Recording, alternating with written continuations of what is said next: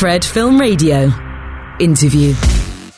So hi, I'm Sarah from Fred Film Radio. We're reporting from 67th London Film Festival, and I'm joined here by Rowan Woods, one of the programmers from the festival. Maybe you could just begin with a brief introduction. Tell us a bit about your role here at the London Film Festival and a bit about your background as well. Hi, great to be talking to you. So yes, I'm one of the core programming team here. There's about 5 or 6 of us. I specialise in programming the series work. So a couple of years ago, 3 years ago, we launched our first sort of full series programme. So I focus on leading all the programming for the TV strand, but I also programme then across the film strand and also the shorts. And obviously such an exciting time, you know, it's very imminently upon us, this edition of the festival. What for you do you think the standout things that people can look forward to this year? What perhaps is different, new, exciting for this time round? Well, it's interesting. So obviously, the sort of structure of the festival remains the same. We've got a new festival director, Christy Matheson, this year, but she joined quite sort of late in the day, so I imagine you'll see some changes next year, but this year it's still pretty much the same structurally. So we have our sort of headline galas, we have our special presentations, we have the competitions, so official competition, first feature competition, documentary comp, and then the rest of the programme tends to be laid out in thematic strands, so love, thrill, dare, journey, cult, etc., etc. And we have an archive strand and short strand and XR work. So that's pretty much sort of par for the course. But of course, every single year, the texture of the programme feels entirely unique to that year. It'll be to do with the programme, the particular films and particular series, particular shorts that have been selected. So every year, even though it looks the same, it feels entirely unique. Honestly, the thing that I'm most looking forward to seeing, which I haven't seen yet, is the Scorsese Killers of the Flower Moon. So I missed that in Cannes, so that's my big treat. And in terms of, I guess, kind of looking like across the whole of the programme to begin with, over 250, different films, and 39% of those from female and non-binary filmmakers from over 90 different countries. How important is that sort of focus on diversity and how international it is in terms of, giving a platform for such a range of storytellers? Yeah, absolutely. It's really key to what we do. We don't programme to quotas. Although we do have certain sort of metrics in mind. We know that over the last 20, 30 years or so, we have tended to have a certain percentage of work that is, say, coming from Europe, a certain percentage that is coming from North America, South America. So we certainly keep those percentages in mind when we're thinking about the overall makeup of the programme in terms of sort of how international it feels. And of course, when we're sort of having our really robust conversations about the programme, we will be thinking about the diversity of the voices that we are platforming and the stories that we are telling. So that's very much part of the discussion and the debate when we are thinking about that programme. And certainly, we want to make sure that we are selecting voices and giving airtime to voices that, have historically been marginalised. But as I say, we don't programme specifically to quotas. But we always, certainly in terms of women and non-binary directors, for example, that's certainly something we keep in mind. And in terms of, some people are going to be more clued up than others, how London Film Festival fits into kind of the broader architecture, that film festival calendar, because of course some films, first be seen in Sundance right at the top of the year, and then, some also in Cannes and Venice, but then some are premiering for the first time here. So what is the balance of that, of having some films showing for the first time here, but then also bringing films, to UK audiences for the first time? Yeah, totally. So LFF, London Film Festival, we are always in this first half of October. So this year we're 4th to the 15th of October. And it's a really, really lovely slot. I mean, I would say it, but it really is. Because, we get to cherry pick from the festivals that have come before us. So we always take a little bit of work from Sundance, from Rotterdam, Berlin, South by Southwest, Tribeca, Cannes. Although we try not to take too much from, say, Sundance and those earlier festivals, just so that we don't feel the programming doesn't feel too old.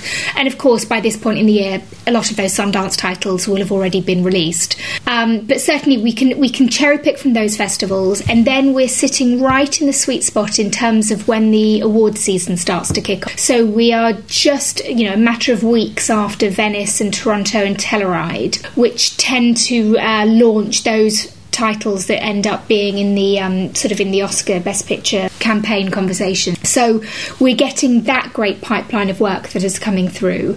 But because we're still right at the start of that award season, London is still also a really attractive place to world premiere a film. And potentially because it's a British film, it's sort of UK talent, potentially because the dates work better, potentially because of the kind of texture or feel of a particular film, London might be seen as just the right vibe for a particular film. So we get a really nice mix of those sort of cherry-picked titles from the rest of the year, those really great, the sort of heavyweight awards hitters, and then our own world premieres. And of course, we always have a really strong selection of UK work as well.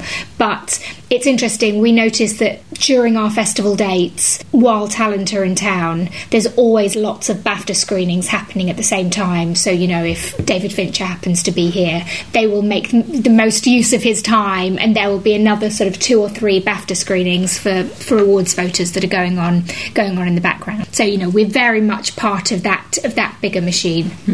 And digging in a bit to the programme, I guess looking at some of the headline galas, Saltburn, obviously after Promising Young Woman from Emerald Fennell, cannot wait to see that. It feels like there's a lot of buzz around that.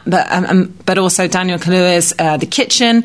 Were there others for you that you're really looking forward to in the headline gala section? So I haven't seen many of the headline gala sections, so we divide the programming up between us, and my work tends to focus a little more across the thematic strands. So there's lots of work in that headline strand that I'm really looking forward to.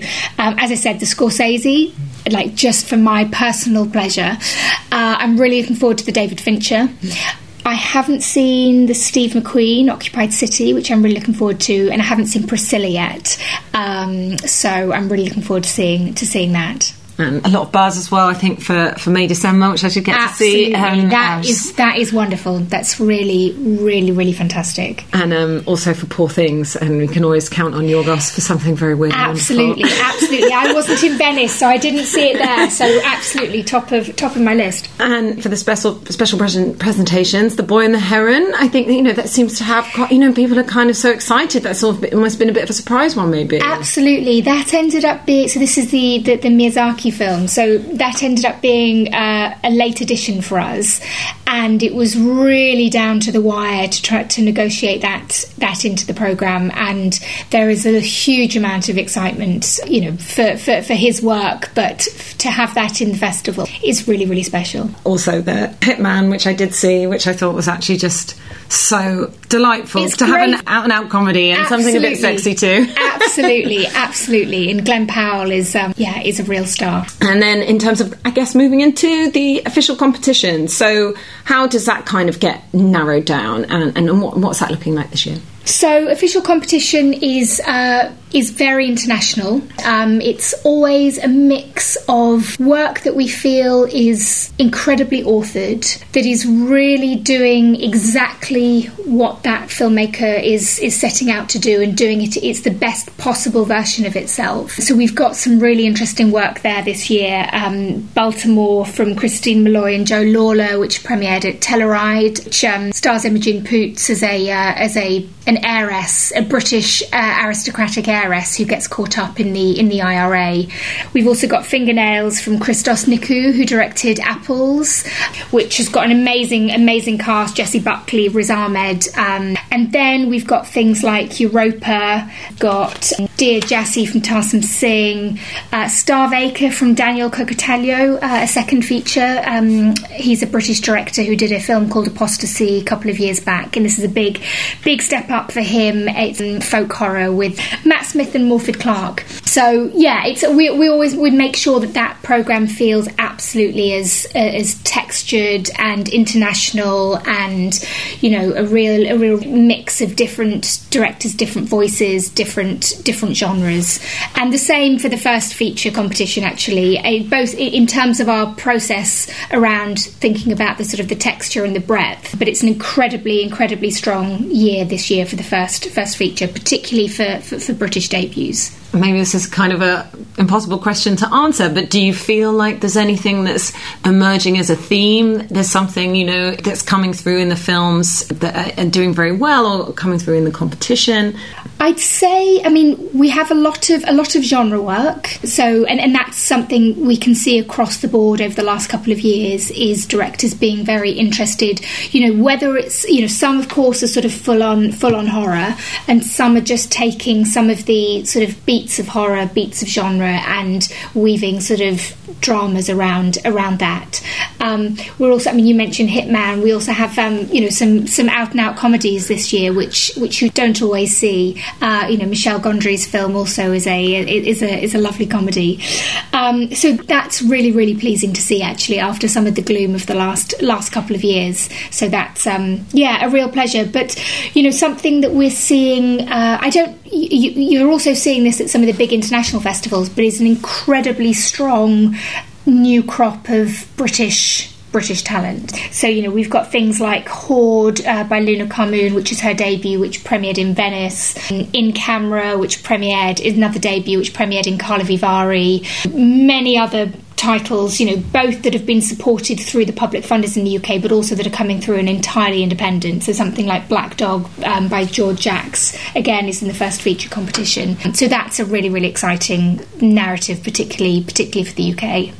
Maybe another slightly difficult one, but how is it facing the fact that the strikes are still on? I guess when these festivals first started being planned, that wasn't in the equation. The red carpets maybe look a bit different, but then there can be some kind of silver lining. It does feel like it is making a little bit more space in some ways for filmmakers, rather than perhaps so much attention always being paid to the A-list actors and actresses. Yeah, certainly when we were putting the programme together, the strikes were looming very large. And, there were lots of conversations about what form the festival would be able to take place in, and I'm sure that was happening at other festivals. But in the end, the strikes haven't affected the lineup. We were able to still put together the programme exactly as we would have wanted it. Absolutely, there won't be as many US stars who come to the festival this year, but there will be plenty of sort of British stars and international stars. And as you say, we'll be very lucky to have a lot of the directors here, and who always speak so sort of eloquently and engagingly about their work. So absolutely, we'll still have the red carpets. We may just have slightly fewer people in nice frocks on them, although of course I'll be there. In terms of just a few bits about things that are happening also kind of around not just the films themselves, but they've got these amazing screen talks with people like Greta Gerwig and Scorsese, and then this kind of like immersive art element. What some of the other bits and bobs that might be going on? Yeah, absolutely. So there's the sort of the core programme that I've talked about, but we have the screen talk section. As you say, Scorsese, Greta Gerwig, Lulu Wang will also be part of that. Kitty Green. Then we have a couple of years ago we launched a programme, an element of the programme called LFF Expanded, which is the XR and immersive exhibition, which takes place alongside the festival, which is fantastic. We also have a section called LFF for Free, which is a series of talks, panels, screenings, quizzes, club nights, which are all free, and it's a way to sort of make the festival accessible to an audience who don't necessarily want to buy 50 tickets to things, but can sort of dip in and still feel part of the festival, feel part of the buzz, part of the conversation. So that's really exciting. Our headline event for LFF for free is we're doing a preview screening of the season 2 of Marvel's Loki, which should be great fun. There's lots of very excited fans that will be excited to see that early. We also have the shorts programme, and we have, I think it's often tends to be forgotten because we're a London festival, but actually we are all around the country. So we have a section of the programme. It's about 15 titles or so, across the bigger titles, but also from the thematic strands that tour around the country and play at venues all across the. Amazing. And I guess just finally, must be so excited the fact that it's on next week. But when I came to the programme launch, it just felt like there was such a great feeling in the air. Like, it does feel like we're in a really good place in terms of the cinema landscape, but particularly British cinema. Like we're saying, first-time filmmakers, films, just films like Scrapper come out. It just feels like there's so many exciting things going on. Do you feel that that's in the air too this year? Absolutely. I mean, I have to say, I love programme launch day because it's always right at the end of August or just at the beginning of September, and it's just when the air is becoming a little bit sort of crisp and you can feel that autumn is on its way. So I love that every year. That moment feels like it's it's the start of festival season, it's the start of autumn. But absolutely, I mean, as I was saying, it's been an amazing couple of years for British work internationally, and something like Scrapper launched at Sundance earlier this year. It's just it's done over 500,000 at the box office in the UK, which is phenomenal for a UK debut. We've got something like How to Have Sex, which did incredibly well in Cannes. These titles I just talked about that have done well in Venice and Carlo Vivari and Locarno.